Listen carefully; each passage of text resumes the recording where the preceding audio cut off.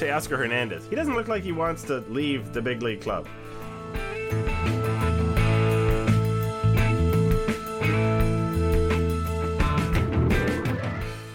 I got into a long sort of Twitter argument with somebody, which, don't do it. It's bad for your health. But,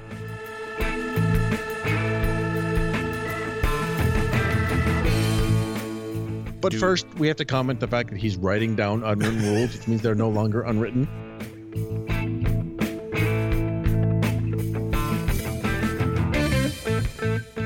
And welcome to Artificial Turf Wars, episode number 98, where we recap the least popular sport in Toronto this week.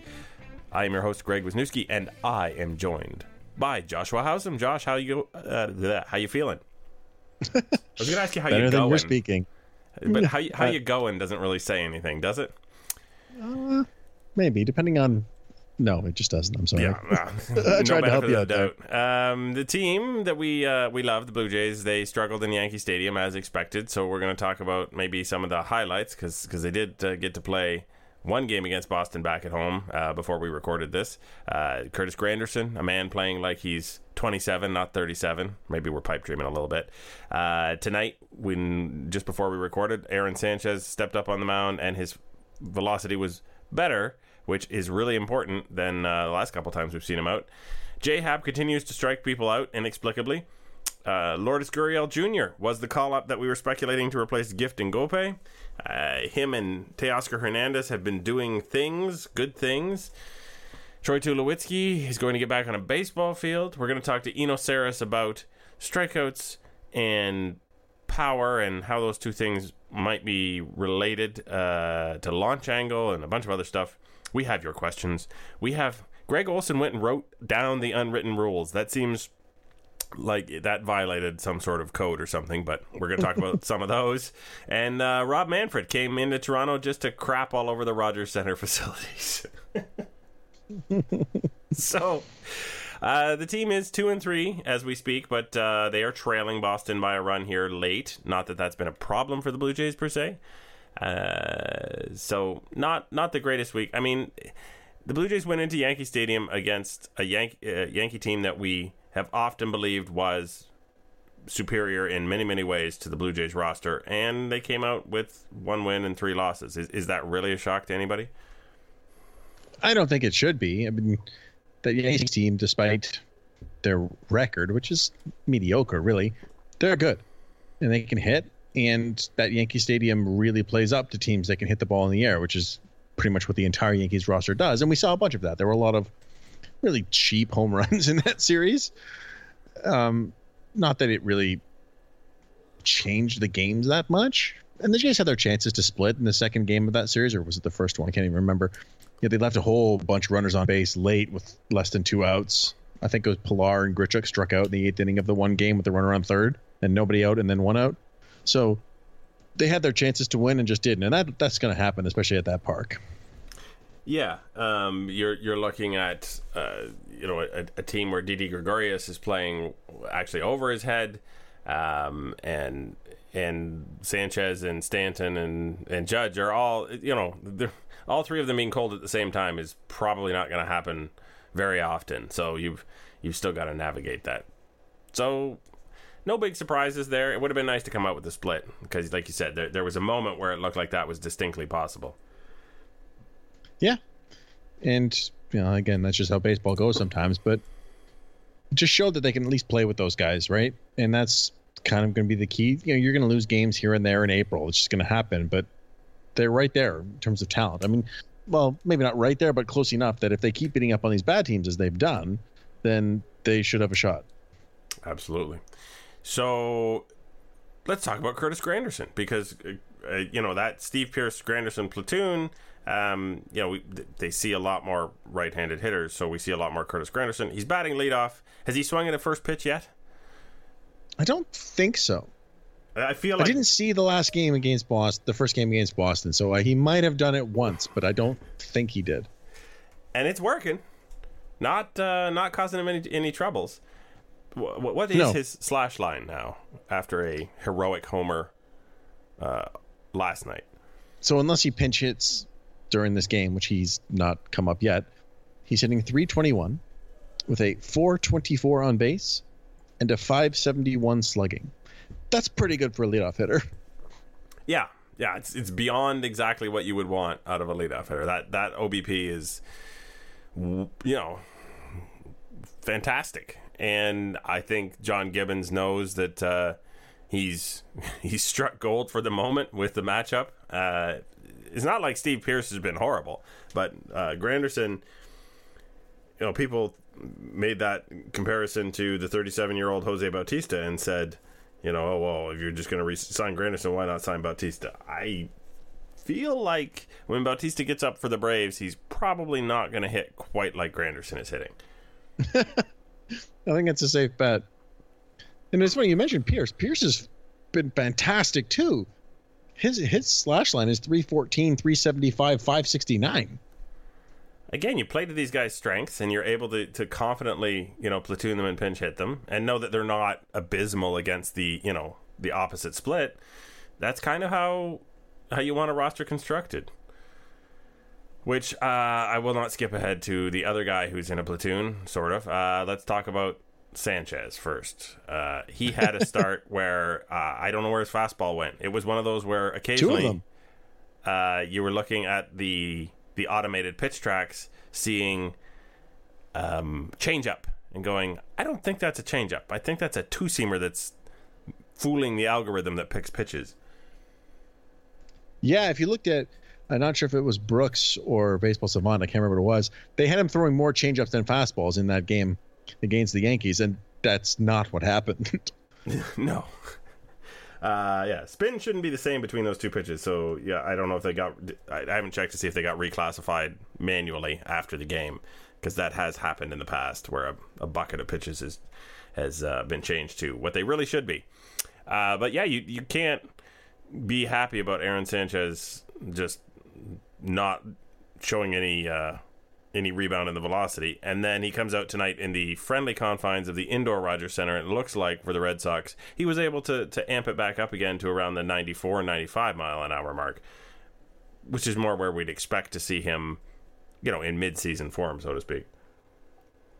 Yeah, but the interesting thing about this is, while it seems like it was just weather related, because like I said, he came back in the Rogers Center and he started throwing better. I was talking to Jamie Campbell about this earlier today on Twitter, and he said that he spoke to Sanchez, I believe, and that he said he was working on something mechanically and he could reach back for the 97 if he needed to, and that we would likely see him do it tonight, which we obviously saw him throwing much harder tonight, and I think he hit 97 a couple times. But the question I have then, why is he doing this, right? Because we've seen him be extremely successful as a hard-throwing fastball pitcher. I mean, that's what he was when he led the American League in ERA in 2016. Yeah. I mean, there's obviously a reason for it. But we were lacking some information here. Yeah, I can't figure out what it is. I mean, I've heard some people are saying that they heard him say that he was looking for more movement, which he is getting more movement this year. He's getting about an extra inch of horizontal run and an extra inch of sink on the sinker and the changeup. But the thing with him, and I mentioned this on Twitter, but I wrote that piece a while back about outlier fastballs, and he was in there because his combination of velocity and movement, there was only one qualified pitcher who had more, and two if you included the unqualified Luis Castillo. But dropping his velocity down to the 93 range and getting that extra inch, he's just in a crowd of 10 or 12 pitchers, so he's no longer that outlier when he drops down that way. So hopefully today, again, we're recording this on Wednesday, is a sign that it's going to be higher going forward as the weather warms up. Yeah, and I am curious if it is an intentional move. Is it an intentional move because he's letting go of the ball differently in terms of the stress he's putting on his fingers? Or does he feel like with more movement, and slightly less effort, maybe he can get deeper into games, which is another thing that I know the Blue Jays have been emphasizing for reasons I'm not entirely sure about. Maybe because John Gibbons doesn't seem to think any reliever can throw 2 innings. And I still don't understand that. I mean, that would make sense from a logical standpoint, but going deep into games was not a problem for him 2 years ago. Yeah, is he the same pitcher he was 2 years ago? I guess is the real question at the bottom of all this, right? Well, and when that comes back to it, it's like, why wouldn't he at least try to be, right? Last year was a write-off. I mean, he threw barely at all. So if you assume that he's healthy, why would he not go out there and try to be the exact same guy he was? His stuff shouldn't have changed. He didn't have an arm injury. It was just his finger. So I don't know. Maybe there are issues, like you said, with the blister and trying to pitch a certain way. So I don't think we're actually going to get an answer on that, though. No. All right. We got Jay Happ, who continues to whiff everybody somewhat unexpectedly. Is he just in the right spot with the high fast or the rising fastball to, fool all of these hitters who are looking for a certain kind of pitch to drive? And he's, is he in a magic spot? I mean, honestly, I think the answer to that question is yes. He's not throwing any harder or anything. His velocity is actually exactly the same almost. It's within 0.03 miles per hour.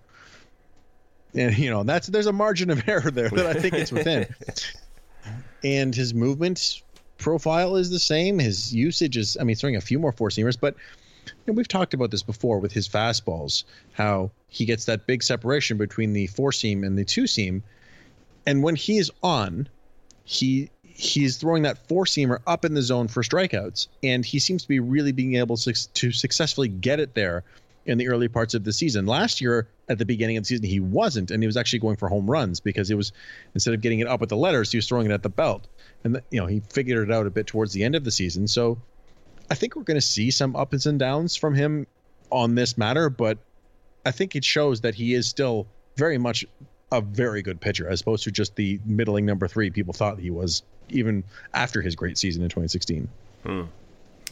The Blue Jays did debut their rookie, I'll say prospect. I don't think we can call him a phenom. Lourdes Gurriel Jr., whose brother plays for the Astros. And that went pretty well. I mean, he got a hit in his first at bat, drove in some runs. So, a good start for him. It's actually a second at bat, but was it a second? Yeah, I missed his first at bat. Yeah, he hit a line drive to center field in his first at bat. I'm sad now. Yeah, something really special. So we were talking about this on the last podcast, where we were trying to figure out who was going to replace Gifton Gope, because something had to change there. He was just an automatic out. I think I may have mentioned Urania, who's injured, so I don't know. That wasn't going to happen. And it wasn't going to be Espinosa because there's no room on the 40-man roster, and I don't think they want to just give away Gope. But yeah, I mean, they reached down to Double-A and popped Gurriel, who's barely played in the last 2 years. So I was really surprised at that. Yeah, it's interesting. Someone did quote out that, just back to Gifton Gope for a second, he struck out more frequently than Jared Saltalamacchia last year. Yeah, he did. And he had the same number of hits, 1. Just wow. Yeah. From watching Gurriel in this early part of the season, he's an interesting kind of player. I think it's the profile of a future utility type. I don't think there's necessarily a starter there, but he makes good contact. He can play the infield. He's not a star anywhere, but he's not going to hurt you. And he's got some drive in the ball, not a ton, but I think that's pretty useful. And I was actually surprised to see his ability to hit, make contact against some really tough Yankees pitchers. And all of those profile things that you said actually remind me of the man whose shoes he is kind of standing in, a healthy and effective Devin Travis. Yeah, unfortunately, this season so far, it's just the first part of that. Yeah. Do we really even know what happened to Devin Travis? Well, I think that there's probably some element of just the fact that he hasn't played much, like Gurriel as well. But it's hard to maintain your talent if you just keep getting injured, right? You lose any semblance of a routine, and he couldn't really do anything because it was his knee, so it's not like he could be taking swings. Mm-hmm. Yeah, you can't twist and pivot on a knee that's all inflamed.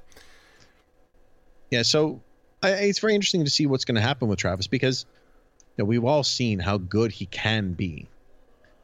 He was a fantastic hitter for quite a long time, but last year he wasn't, aside from May. So I don't know. I mean, it's possible that he might just be at a point where needs to go down to the minors to get some of his timing back, and that could be something that leads to more playing time for Gurriel even once Donaldson returns. Yeah, it'll be interesting to see what they want to do because we do have an imminent, Tulowitzki and Donaldson return, and if Gurriel continues to be effective and versatile, you don't want you can't do anything with Solarte. Maybe Travis is the odd man out to go back. Yeah, and I'm sure they don't want to do that, but at some point he's got to start forcing their hand to keep him as opposed to the other way around. The other guy whose hand is doing the forcing is Teoscar Hernandez. He doesn't look like he wants to leave the big league club. He's pretty much picked up a starting job in no time flat. Randall Grichuk looks like yesterday's news. Sorry, Randall. Yeah, what the heck? I mean, this is the really interesting one now. So Grichuk came over with basically the promise that he's going to be the everyday right fielder. And, he's just shown no ability whatsoever to hit. Obviously there are things about his numbers that he should be hitting better than he is. His contact, like when he makes contact, he should have more hits than he does. But he just doesn't make enough contact. He struck out 34.8% of the time. Teoscar Hernandez, on the other hand, has come up. He wasn't even supposed to be up, but he just came up because Donaldson was hurt and they wanted another bat. And he's hitting .310 with a .370 on base and a .643 slugging. It's not like, if he'd had a couple good days and someone was day to day and they put him back down, you wouldn't probably notice. But he's been doing this for like a week and a half now, and obviously John Gibbons keeps putting his name in the lineup because why wouldn't you? Yeah, and not just putting him in the lineup, he's hitting him a second. And he's shown no reason to be taken out of that spot. He just keeps hitting and hitting and hitting, and it's going to be really interesting to see what happens there. Also, when Donaldson comes back, because even as it is right now, they're sort of dealing with this weird 5-man platoon because they have Kendrys Morales back at DH, so they're shuffling players in and out. Grichuk will start one day and Teoscar Hernandez will DH. I don't know, it's got to be really tough for them to manage, especially with Grichuk not being able to be sent to the minors. Yeah, that's kind of the linchpin for everything. And the ultimately inflexible Kendrys Morales slot in the roster as well, right? Because it's not like you're going to send him out to do anything other than play first base like once every 2 weeks. So yeah, you've really not. You're out of spots when everyone is healthy, and I don't. I tend to say with pitchers, that'll sort itself out before anybody comes back because things go slow with pitchers and they get hurt all the time. But it's not quite the same with position players. No, that's exactly the case. And, we're talking about this stuff, right? And Grichuk, the problem is they gave up a decent amount to get him, right? They traded Connor Green, who's not a nothing prospect. He's been, he's got the stuff to, at minimum, be a decent reliever. And Dominic Leone, who was a very good reliever last year. So they're not just going to cut him, which some people seem to want, because if they do, if they designate Grichuk for assignment, someone will claim him because the talent is clearly there. He has been good in the big leagues. So they're really in a tough spot. Yeah, if only this were your fantasy team. Yeah. All right. So one last note before we move on. We have Troy Tulowitzki beginning one of my favorite terms, baseball activities, very shortly. I think we've talked about that one on the podcast before. It's a great one. Like, what does that mean exactly? Yeah, I mean, is jogging around the infield a baseball activity? No, it's like a football. It's a football move, right? Is it a legal catch? I don't even know. We've kind of lost the plot here. But it does mean Troy Tulowitzki will be suiting up and anticipating playing real games and facing live pitching at some point in the next couple weeks, which is to say that he's healing, which I guess is the long and the short of it, right? Yeah, and there's been a lot of people saying, Troy Tulowitzki, he's never going to play another game for this team. You actually made a similar comment last week. Yep. No, I am not a medical professional. No, you're not. Neither am I. But, he's on his way back. I mean, he's still on the 60-day DL, so he can't come back until the late May, I believe, or mid-May at the earliest. But, I mean, even as it is, he's got baseball activities, so it's probably still another week or two before he can get into extended spring training games. But this is good news, right? If he starts doing that stuff, it means that he's able to move around on his feet, which was the problem. Mm-hmm. And yeah, I mean, if the end of the story is that you have to make a decision between keeping Aledmus Diaz or someone else on the roster, yeah, we got lots of time for that to sort itself out, I would say, still. Because some of these guys are playing way over their heads, and we'll get to figure out who stops playing over their head first, I guess. Yeah. I mean, and so we've talked about Aledmus Diaz a bit on this podcast, and he's hot and cold. When he's going, he's really solid because he's got decent pop for a shortstop, and he's playing the position way better than he has in the past. But his overall numbers are still pretty bad. Yeah. Yeah, I think the only reason we're not missing him, versus Tulowitzki is because the Toronto fans have never seen vintage Troy Tulowitzki, so there's nothing to miss. Yeah. But anyway, it's good news is the point. Yeah. So we take a step forward instead of a step back or sideways with Tulo. We are going to move away from the Blue Jays specific stuff, and we're going to talk about we've had a lot of conversations between you and I about all these swings and misses and all these strikeouts and then all of these home runs. Eno Sarris tried to look at that in a more quantitative way, and we're going to talk to him about some numbers he pulled and some talks he had with some players. It's really interesting stuff. We'll be right back after this.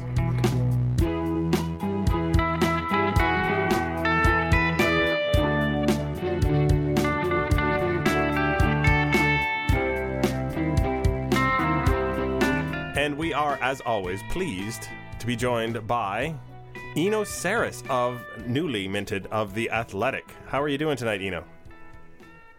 Oh, I am good. I played well in my pickup basketball game today. The important things, really, in life.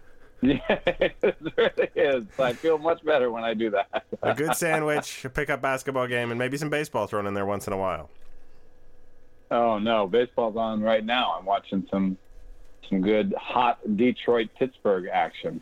Well, there you go. Oh, that's a barn burner right playing?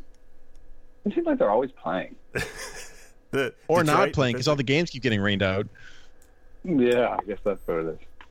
All right, so you wrote an article for The Athletic, which, of course, is available to people for a very reasonable fee, or if they get hired by The Athletic, which is the other way you get access to the content, which is, sort of 50-50. And you were looking at the relationship between strikeouts, which there are a lot of, and launch angle, which some people have been talking about a lot. So what was your thought when you were looking at the relationship between those two as far as a topic? Well, as happens sometimes, I got a chart that made me feel like I had figured out baseball. And then I dug into it a little bit more and was like, oh, it's way more complicated, of course.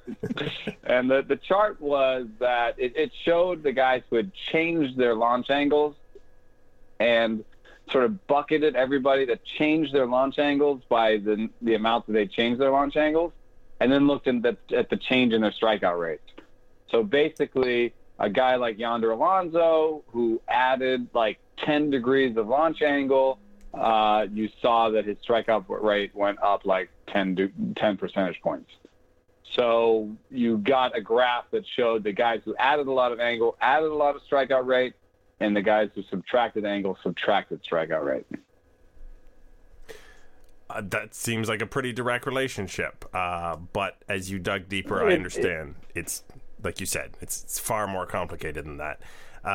You did the thing. It's just that the relationships are just not as strong when you look in the aggregate. So, and like the sample breaks down a little bit because how many guys are that have really changed their launch angle 10 degrees? You can kind of put it on one hand. Right. Yeah, so you end up with just one outlier skewing all the data. Yeah, there's a certain amount of that. There was probably like 20 or 30 players on the edges that made the chart have the shape that it had. Right. So I found it interesting because you get to do the thing that the typical fan doesn't get to do. Once you've got an idea, you get to actually talk to players about it. Some of those who are more statistically minded, some of those less so, and sort of get a read on whether what you think they're trying to do is necessarily what's happening. So one of the quotes you got from Jed Lowry was about controlling that launch angle and talking about swinging hard, and he said, as soon as I start to swing too hard, it goes on the other side of the bell curve, and there's a point of diminishing returns. Like he's just flailing at the baseball, more or less. And I thought that was interesting because in my mind, I don't know how does he test that other than live pitching, and isn't that a dangerous thing to play around with in the middle of a season? Yeah, and we were talking a little bit in the context of how he practiced and what he did over the off season. So I think that may be a conversation that he's continuing a little bit about how he practices and how that translates into the game. But it's hard to practice at 100% either. So you get into the game. In some ways, I think it's about mindset. I think the Matt Chapman quote kind of pulled it together for me, where he's like, if I'm up there trying to hit a 5-run homer every time, I'm going to strike out a lot because I kind of have an all or nothing approach. And I think it's about your mindset and your approach when you get out there. Now, was that the kind of answer you expected, or did some of the things that these players said surprise you on that front? Well, let me look at some of the things they said. I mean, the very last thing that Jed Lowry said surprised me, and it surprised me it didn't, just because he, like Sam Fuld before him, is kind of like my future front office guy that I just go to and ask him questions. But it surprised me when Benintendi admitted that he was perhaps making too much contact, and that was leading to ground balls, and then he wasn't really 100% in his swing right now. I don't hear that a lot from players, especially a player like Benintendi who's still doing pretty well, Mm-hmm. Maybe you'll hear that from a guy who's hitting 150, and then I've heard that from Brandon Moss when he was, hitting 150 and couldn't figure anything out. So, right. But, right now, Benintendi's hitting like 270 and is like 10 or 12% above league average. I was so surprised to hear him so down on himself. Well, especially in a way that goes against all the teaching you get as a kid, right? It's like all the contact is all that matters. Just put the ball in play. And he's saying the opposite. Well, the Red Sox are really interesting right now because one thing they're doing right now is swinging a lot more strikes and being more aggressive early in the count. And that's working really well for Mookie Betts, who has a really great sense of where the strike zone is and can take advantage of hitting more fastballs early in the count. And so that has led to a little bit more power for him this year, I think. And, when it comes to Benintendi, though, I mean, I think Benintendi has a pretty good sense of the strike zone, but maybe he's just hitting too many low, they admitted there are bad strikes, And so I think Benintendi in some ways is maybe swinging at bad strikes. So the key, is to have a measured approach that's not all or nothing, and then also, have that extend to strikes and balls. You can't just swing really hard at every strike because then you'll go whiff over. There are bad strikes. There are strikes low in the zone that you'll just whiff on anyway. So that's why it got complicated. This is not just a question of mechanics. It's a question of mechanics and approach. Well, that leads into a familiar name for Blue Jays fans, and Lord knows we're a Blue Jays podcast, so I would be remiss if I didn't bring up Kevin Pillar's quote, which was, I went on and did some homework on myself and realized that I was in the top 20 or whatever last year for hard hit balls, but I was also fourth in the league in soft contact, Pillar told you. That led me to think a lot of that had to do with swinging at pitches outside of the strike zone. I'm not going to go off on a tangent about Pillar here, but I think it's interesting because sometimes maybe a player who would not have had thoughts about how to use data like that, now it's right in front of him all the time. Do you think there are more guys who are willing to at least look at it and dip their toe in and think, well, here's something maybe I should be looking at, or my coach tells me I should be looking at? Yeah. Yeah, and they have access to numbers that I do not have access to. So I've seen players talk to each other about numbers that, like batted ball spin, that I can't see, that Statcast is not releasing to us. So they really can steep themselves in as much data as they want. And of course, there's the whole adage like don't be thinking too much and stuff. But when you're in the batting cage, it's like pitchers in the bullpen. They're all showing each other their grips and talking about pitching and all that stuff. You know, hitters in the cage are all talking about different approaches and different things. It doesn't mean that when they get out on the field, they want to be thinking about all sorts of percentages and tendencies and mechanical adjustments and this and that. They kind of want to get out there, and same for the pitchers. They kind of want to get out there and grip it and rip it a little bit, but you still want to practice correctly. And I think you can do that. You know, people have told me about setting the machine to throw low balls, so you can, you know, get a good sense of, you know, Eric Thames told me that he'd set the machine to throw balls in off the plate on his hands, so that he could see that. So there are ways to practice and discuss, like use stats to practice better. And I think that's a little bit what Pidlaga sort of figured out. And if you see his strike zone swing percentage, it's the best of his career the last 2 years. So he hasn't really gotten a lot better at reaching outside the zone, but he has gotten better at stringing at strike. That's interesting. And of course, when you take this to the big reason that a lot of these guys want to potentially pay attention to this data and get better is because, as Jed Lowry talked about, it's how they get paid. And you know, I assume this is the quote you were referring to earlier about getting paid for home runs and strikeouts. Yeah, yes, that's the Jed Lowry quote. Yeah, and he might not be 100% correct because he's talking. In some ways, he talks about arbitration, and I'm not sure that arbitration is rewarding home runs more now than they used to.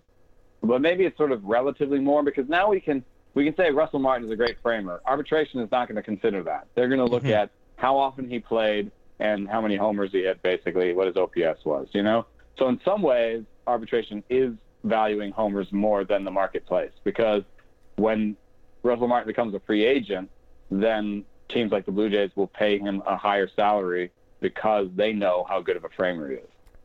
And that actually leads nicely into the follow-up question I had. So he specifically is talking about arbitration a lot there, but once they get into free agency, the whole demand changes. So, and even just from the offensive side, you see all these one-dimensional sluggers not really getting paid. And I'm wondering if potentially this could be taking it to a direction that would hurt them in the future. Yes, I do think so. I think a lot about like Chris Davis with a K. He just got awarded $10 million by arbitration. And it's unclear that his full value on the open market should be much more than $10 million. And in arbitration, he should be getting sort of 60 to 80% of his full value.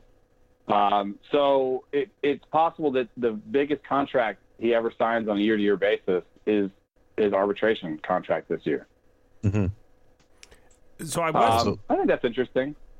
Yeah. I was thinking about it in the opposite terms when he was talking about that, that hitters don't actually get penalized in arbitration for striking out a lot. So, you know, they kind of ignore that column as well. Like you said, they ignore framing and other things. It's not, I'm guessing like, oh, he struck out too much isn't something that's going to hurt you in arbitration. So you're kind of thinking, well, if I strike out more, if I can get other results out of it, maybe that's not such a big deal.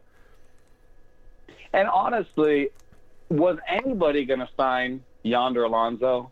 I got into a long sort of Twitter argument with somebody, which, you know, don't do it. It's bad for your health. But, you know, I like to respond to people, and I like discussing things, and I'm often wrong. So I was willing to discuss it with him. He felt that Yonder's defense was really bad and that he was just hitting for power because he got out of Petco. But I don't think that's true. We've all seen his fly ball rate increased. You know, Yonder's a different player now. And there's no way anybody would even have given him the sort of muted 2-year deal that he got if he had been the old Yonder Alonso. Imagine Yonder Alonso hitting 280 with 6 home runs hit the open market right now. You know? Nobody wants that. Yeah. So the open market still does want homers. I think the strikeout thing is maybe we're on the cusp of it changing. It's possible because you look at how the Astros when they won it all, they improved their strikeout rate year to year more than anybody has in the history of baseball. And go ahead. Sorry. Yeah, when the Cubs, when they did it, when they won it all, they were in the sort of top 15 or 20 in terms of improving strikeout rate. So, it does make sense for a player to maybe sell out for power in this marketplace because he will get more money for it, but there may be a change coming. I was going to say, you keep leading very nicely into the questions that we were about to ask.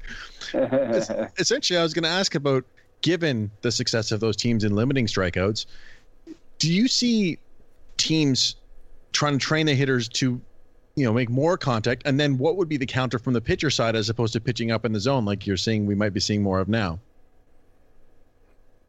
There's a little bit of traveling up and down in the zone with the pitchers. So if, there was a little bit of evidence, and I don't want to, give up my whole piece here, but there was a little bit of evidence that there are players that have a sort of a steep attack angle, and that's how they're getting home runs. By the way, the Blue Jays are not like that. So Josh Donaldson, people talk about launch angles, and they sort of bring up Josh Donaldson. Josh Donaldson does launch the ball, but he does not do it by hitting low pitches and having an uppercut swing. Josh Donaldson is a high ball hitter. Josh Donaldson did a lot of his swing after Jose Bautista. And Jose Bautista, I mean, you guys know this, he's a high ball hitter. He loves that high ball. So that was the key to different ways to getting your launch angle. So there is some evidence that the sort of steep attack angle leads to more strikeouts. But guys like Carlos Correa, Jose Altuve, Josh Donaldson, there's a lot of guys who have gotten, who've hit more fly balls by picking better pitches. And that's going to be really hard to do anything about. The steep attack angle guys, you can throw them high fastballs and they'll miss it. And there's a whole interview I have on Fangraphs. If there's people who aren't athletic subscribers, you can go back to my interview with Brandon Moss from 2 years ago, where he says literally, I have an uppercut swing and I can't hit the high and away fastball. Mm-hmm. So, there's because there's so many different ways to be good in baseball. That's part of what I think is amazing about baseball. That makes finding league-wide trends very difficult. And it makes it difficult for me to say to you that there's an exact way to deal with this. I mean, right. If the way to get Donaldson out, and this is sort of a question to you guys, but I think this is probably true, is to be able to, and Bautista, is to be able to locate something low and away. Yep. We've seen teams try to do that very heavily against the Blue Jays, actually, over the last couple of years. Yeah. And, Donaldson, one of the times that Donaldson had stopped the interview and been like, I can't tell you that, was when I tried to get him to talk about a 2-strike approach and what he does when a pitcher is showing that he can kind of hit that area repeatedly.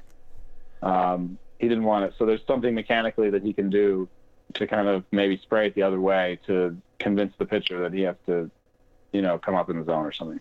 Or there's nothing he can do and he doesn't want you to know about that. One of those two things. One of the two. But, he's been amazing when he's healthy. So I think it's a little bit more a question of health.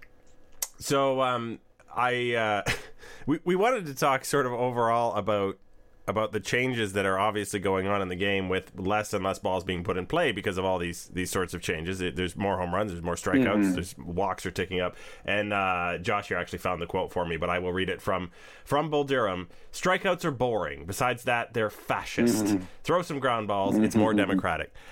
Is a less democratic game still fun to watch? And do you think that Rob Manfred is going to maybe panic and press a button here to make that change? I'm worried because there's always so many unintended consequences with these things. I mean, they want to speed up the game. They're going to put pitch clocks in. There's a little bit of evidence that pitch clocks will lead to more pitching injuries. Oh, we've had Dr. Mike's son on a bunch. Exactly. So I'd rather he didn't press that many buttons. I'd rather not find out what would happen. But at the same time, like I talked to, who was it? Jeff Samardzija, and he said people come to the game to watch us throw the ball away and fall down. Mm-hmm. And what he meant was, and this is kind of true when you're at a game, you want the ball in play. You feel the whole crowd. The minute the ball's in play, the whole crowd sits up and takes notice, and there's noise and there's cheering or there's uh-ohs, and it's like the ball in play now is this precious thing. And honestly, I would rather muck with the game to get more balls in play than to shorten it that much. I think that balls in play are compelling. I'm just not sure. I think you could look at changing the strike zone, but which way do you do it? Make it bigger or smaller? There's a lot of arguments for either way, and I'm not sure that we know exactly what will happen if we make the strike zone bigger or smaller. I agree totally about the law of unintended consequences there. So yeah, What if we make it smaller and there's just a ton of walks? That's not exciting. We thought strikeouts were dull. As it turns out, that wasn't the problem at all. Yeah, exactly. A walk is less exciting than a strikeout. At least with a strikeout, there might be a big whiff. Like sometimes a big whiff is exciting, especially if your team's pitching, right? Absolutely. Yep. All right. Well, that covers all kinds of different ideas about what's going on and what guys are thinking about it. And we appreciate you stopping by. So, again, I encourage people. There's an entire army of writers that have been recruited to write for The Athletic. It is a reasonable monthly fee for your subscription, and you can check all of those great people out and find Eno's stuff over there. So, thank you once again for joining us, and you have yourself a good night, sir. Thanks for having me.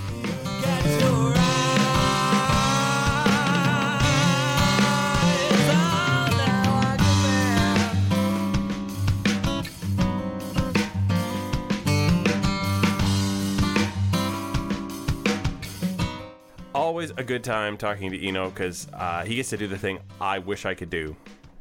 Go to the clubhouse and talk to the players about all kinds of weird, nerdy stuff. Some players are on board with it too, which is also cool. He's found the guys who do like to talk to him. Yeah, he's and he's probably the unique one when it comes to these kind of things, right? Mm-hmm. It's like there's no one else asking these questions. Which I can't believe. It just blows me away that he's the only guy at the intersection of stats and technique. Because it seems like it would be really interesting, for more people to look into that. But hey, what do I know? I'm just a guy. Yeah. Anyway, so I'm gonna link that piece that he was referring to in that interview, so you can all go read it if you're Athletic subscribers, and if not, oh, too bad. Yeah, we're not handing out our password. Sorry. Okay, so questions. Time now to hear from our listeners. That just seems silly. Here are the rules. First I ask a question, then you ask a question. Now how does that sound, sweetheart? Could you repeat the question, please? Question 1 comes from Joel Wendell at Wendell Joel. It's actually from a couple days ago. He said, during breaks in the action, what popular clips from MLB.com would you prefer to enjoy? This is making fun a bit of MLB.com, where they play like 3 clips over and over and over again. I don't know. This is a fun one to think about. I want to go with the one where Albert Bell threw a forearm shiver at Fernando Vina to break out a double play and wasn't called for an automatic double play for it. I would like to see... What are the 3 moments? Is there anything from an All-Star game? I haven't watched MLB TV this year, so I don't know. Okay, if it's not on there, I would like to see John Kruk against Randy Johnson with the bat backwards and his helmet on the wrong way and going from the wrong side of the plate because he's scared to death of Randy Johnson in the All-Star game after he gets his tower buzzed. I thought it was Larry Walker who went to the other side. Was it Walker who went to the other side? Yeah, John Kruk just stood there looking terrified. I thought after he grabbed the one over his head. The bat with the... Anyway. Regardless, I would like to see any clips of people terrified of Randy Johnson. You can show the bird one, too. Even though that was a spring training game. All right. That clip is definitely out there. And then Barry Bonds breaking the home run record because that was awesome. All right. Cool. What do we got next? All right. So the next question comes in from minor leaguer. Why are you doing this instead of watching sports? I mean, that's a deep philosophical question, but I guess for me, the answer is I don't actually like any other sports except for baseball. There's numbers of things that I don't enjoy about them, so this is easy. All right. And for me, the answer is I am watching sports. Yeah, I kind of figured that might be a little bit of an answer for one of us. I can't imagine why we couldn't get Nick Dyka tonight. Well, he's also touring Europe, but you know. Brian asks a couple of questions. So the first one is, how does it feel knowing that the Blue Jays now have the number one minor league prospect? Now, that is because Vlad Guerrero Jr., I believe, was number 2, and the prospect list changed not because he got better, but because someone got called up to the major leagues for the Braves. Yes, some ones, actually, because one of the lists had Gleyber Torres ahead of him as well. But yeah, so Ronald Acuna got called up by the Braves, and Gleyber Torres, as mentioned, went by the Yankees. So on every single list that anybody might care about, Vladimir Guerrero Jr. is number 1. Weird. That's how it feels. It is weird, but it's really quite cool. He remains the youngest player in, I believe, all of AA. No, he remains, youngest player in all the Eastern League. I don't know if... No, it's all of AA, actually. Remarkable. Oh, yeah, and he's hitting with like an OPS of like 900. Yeah, and he's still walking more than he's striking out. He's had one game where he didn't reach base. The Blue Jays have never had a prospect like this. And I mean, never. I mean, Carlos Delgado was the closest, I think, because he was supposed to be great. He was, a top 4 or 5 prospect. I think the highest they've ever had ranked was John Olerud at number 3 before Vlad. But no one saw John Olerud as being what people think Vlad Guerrero Jr. can be. Yeah. So, fingers crossed. Yeah. Nothing bad happens at this point. So Brian also asks, if Tulo comes back and is actually healthy, is the team still better with him? Would anyone take him in a trade if we keep, say, half the salary? Yes, and then no. I assume the team's still better with him was the and yes. I think considerably better. Here's the thing with Troy Tulowitzki. So he was not very good during his brief healthy time in 2017, but nobody on the team was really good. He's not old. Right? He's 33 years old, I think, and he won't turn 34 till the end of the season. In 2016, he had a 761 OPS with above average defense at short. That's still a really good baseball player. It's just not Troy Tulowitzki. Yeah. Yeah, I think I agree with you that if he was anywhere near where he was in 2016, if he is anywhere near healthy, if he can stay on the field, all those ifs, which is sort of what the question is, then yes, you want Troy Tulowitzki in your lineup and on your team. But it's really difficult to see that through the cloud of Troy Tulowitzki, injured guy who, spends most of his time in a Toronto uniform, looks like he's trying to get his timing back. Yeah, I mean, I don't know about them. It actually does look like that, even if it's not actually what's happening. But even so, even his not so good year last year was still better than Aledmus Diaz. Word, as they say. Right, so he's an upgrade at shortstop, that's what he needs to be. Yeah, exactly. Fire me up a question. This is from Colleen Evans at Colleen Evans 6. Why is baseball the only sport that allows irregular fields? For example, the short porch in New York. Why not design an advantage at the Dome? Advantage was in quotes. So that's just how the baseball rule book is written, strangely enough. There are actually minimums for all of those fence distances in most leagues. So no, you can't put a 100-foot fence in if you have some guy who lofts fly balls all day long.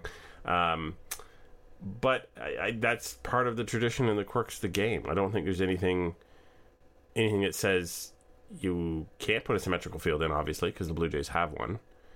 But, I mean, traditionally, ball fields were so big and they were built on city blocks, and most of those weird field dimensions are, there's a street right behind that wall, which is why, that's why Fenway's the way it is, right? Yeah, and technically, the New Yankee Stadium breaks the rules. There are minimums for the right field fence that it does not reach, but because it was an homage to the previous stadium with the exact same dimensions, it was allowed to keep them. That's why we call it a joke stadium. Yes, and unlike the previous stadium, which didn't have wind tunnels blowing things out to right field. It's a complete joke. But it's kind of the fun of the game. Teams can alter their fields essentially to make things more interesting, and make their team better, and it creates competitive advantage things. As for why the Jays don't do it, I don't know. I mean, there's some value still to understanding and having a normal ballpark too. So I think the main reason the Jays have not done it up until this point is because this was a multi-purpose, multi-use field from its inception. So whoever built it wasn't really building a baseball field. They were building a sports facility. So the idea that things would be symmetrical, I think, was sort of ingrained in the design process, right? So sure. Then you get to a point where, well, that's just the way the stadium looks, and you don't want to mess with anything you might need to move were you to, I don't know, play football on it and move the field around, right? Because I assume some of the mechanical parts, if you mess with certain fences, now you have a problem. Now that it's strictly a baseball facility and a concert facility, and they're probably going to have to renovate it, which we'll talk about in a few minutes, I wouldn't be all that shocked to see something change a little bit about the dimensions of the park. I wouldn't also be shocked to see it stay the same. Yeah, I mean, I'm with you. The only thing I think actually that might change is the foul territory might a little bit as they rejigger some of those corner seats. But I think that the normal dimensions, just there's nothing wrong with it. I mean, like Oriole Park at Camden Yards, aside from the tall wall in right field, is normal dimensions, and there's a bunch of parks like that. Yeah. Our final question from Gideon Turk: what's up with Stroh? Well, the biggest issue I think so far this season has been his walks. Yeah. We talked about how Stroman is at the mercy of the baseball gods, essentially, because he's an extreme ground ball pitcher. He's even higher than normal. 69%, I think, is what I saw earlier today for his ground ball rate. Some of those are going to find holes. That's just the way it goes. And when you put runners on base, you increase the size of those holes. I agree with you. I guess the question is, he's never been walk prone before, and now something's missing. Not so good. Yeah, and his strikeouts are up too. He's at 9.5 strikeouts per 9 innings, which is obviously well above his career average, which is around 7.5. So I'm not actually sure exactly what is going on there. It's kind of hard to pinpoint something like that. His pitch mix is pretty much the same, a few more sliders, but other than that, it's not that different from anything he was doing last year when he had a top 5 ERA in the league. So we wait and see, and then maybe something shakes out as to what he's doing differently or why he's getting different results. But yeah, it is kind of weird. Yeah, it is, and I don't know. Maybe it's something to do with his abridged spring training because he was hurt. I don't know. It's one of those things that when it's this small a sample size, which is just 4 starts so far for Stroman, it's hard to say what's real and what's not. We talked about this with Happ and how it's like he has hot stretches and cold stretches. I wouldn't be surprised if we look back through Marcus Stroman's career and we found some quick stretches where he wasn't that good, right? Yeah. Oh, for sure. Yeah, he's not clockwork like a Roy Halladay or a Clayton Kershaw. He is up and down. It's just this is a weird direction to go with a loss of control. But what can you do? Okay, the questions have concluded. We will move on to the unwritten rules, cleverly written down on Twitter by Greg Olson, former closer for, I don't know, the Orioles, I think is where I remember him, but maybe I'm thinking of a couple other teams. Yeah, that's where he was most known for. Yep. So, unwritten rule. We're going to just hit one because we've got a lot of things we've talked about already this week, but he wrote down like 15 of them or more. 23. 23. Unwritten rule number 9 was the one I wanted to pick up, which he stated as... But first, we have to comment the fact that he's writing down unwritten rules, which means they're no longer unwritten. Yeah, so these are the written rules. Okay, unwritten rules may be a brand name now. Number 9 was, do not stand in the home plate circle, the dirt area surrounding home plate, when a pitcher is warming up. Do not even get within 10 feet of said circle. You may get hit during warm-ups if you're on the dirt. It's a free shot. I understand it's no person in their right mind would stand there anyway, but I assume that's so that someone who might want to be getting a sneak peek at the pitcher can't do that from the right angle. Yeah, that's what it is. And I've seen pitchers throw at guys, like throw an essentially very wild pitch when someone's standing way too close to the catcher and to the umpire. Well, the umpire's not there, but to the circle.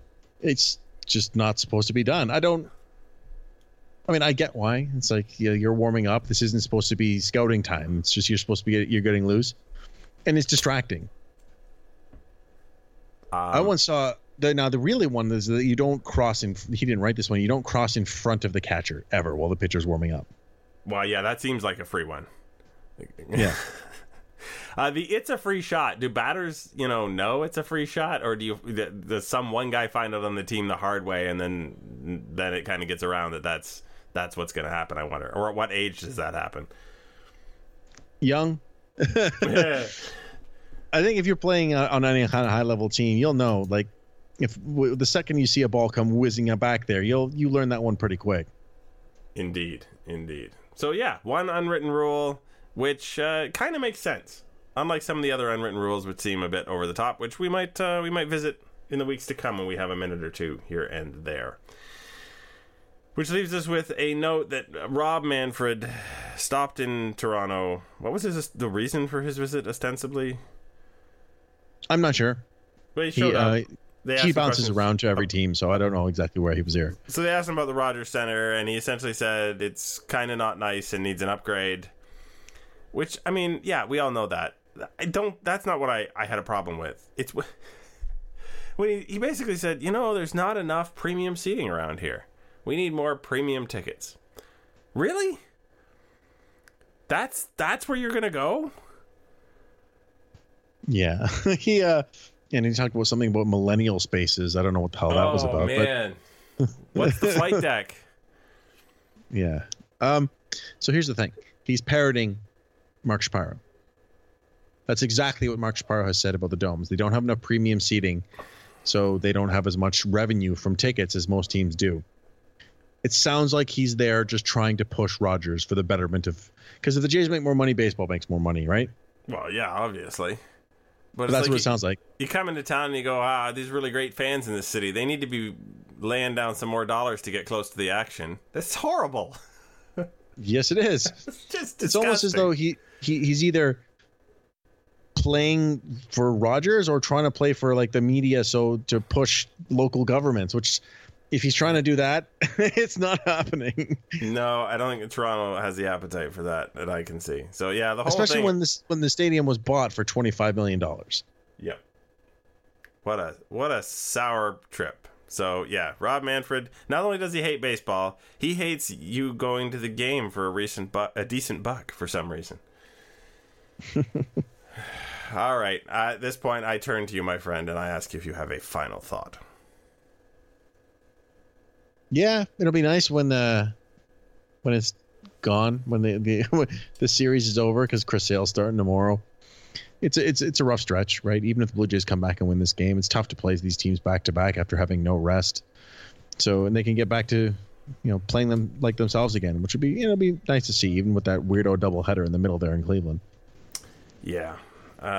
So, random fact that was making rounds on Twitter is that this is poised to be the first month in baseball history with more strikeouts than runs scored. Not saying that's a problem, but I'm saying that this trend that we've been observing is very, very much a real thing, and it's going to get weirder, I think, before it gets before things start to compensate and something else changes around. That said, this would mean that we are coming to the end of a podcast, and at the end of a podcast, I would say that you have been Josh Howsam at Joshua Howsam, and I have been Greg Wisniewski at Coolhead2010, and our guest was Eno Saris, who you can find on Twitter at Eno Saris or his writing at The Athletic. This has been Artificial Turf Wars, episode 98, and we will talk at you next week.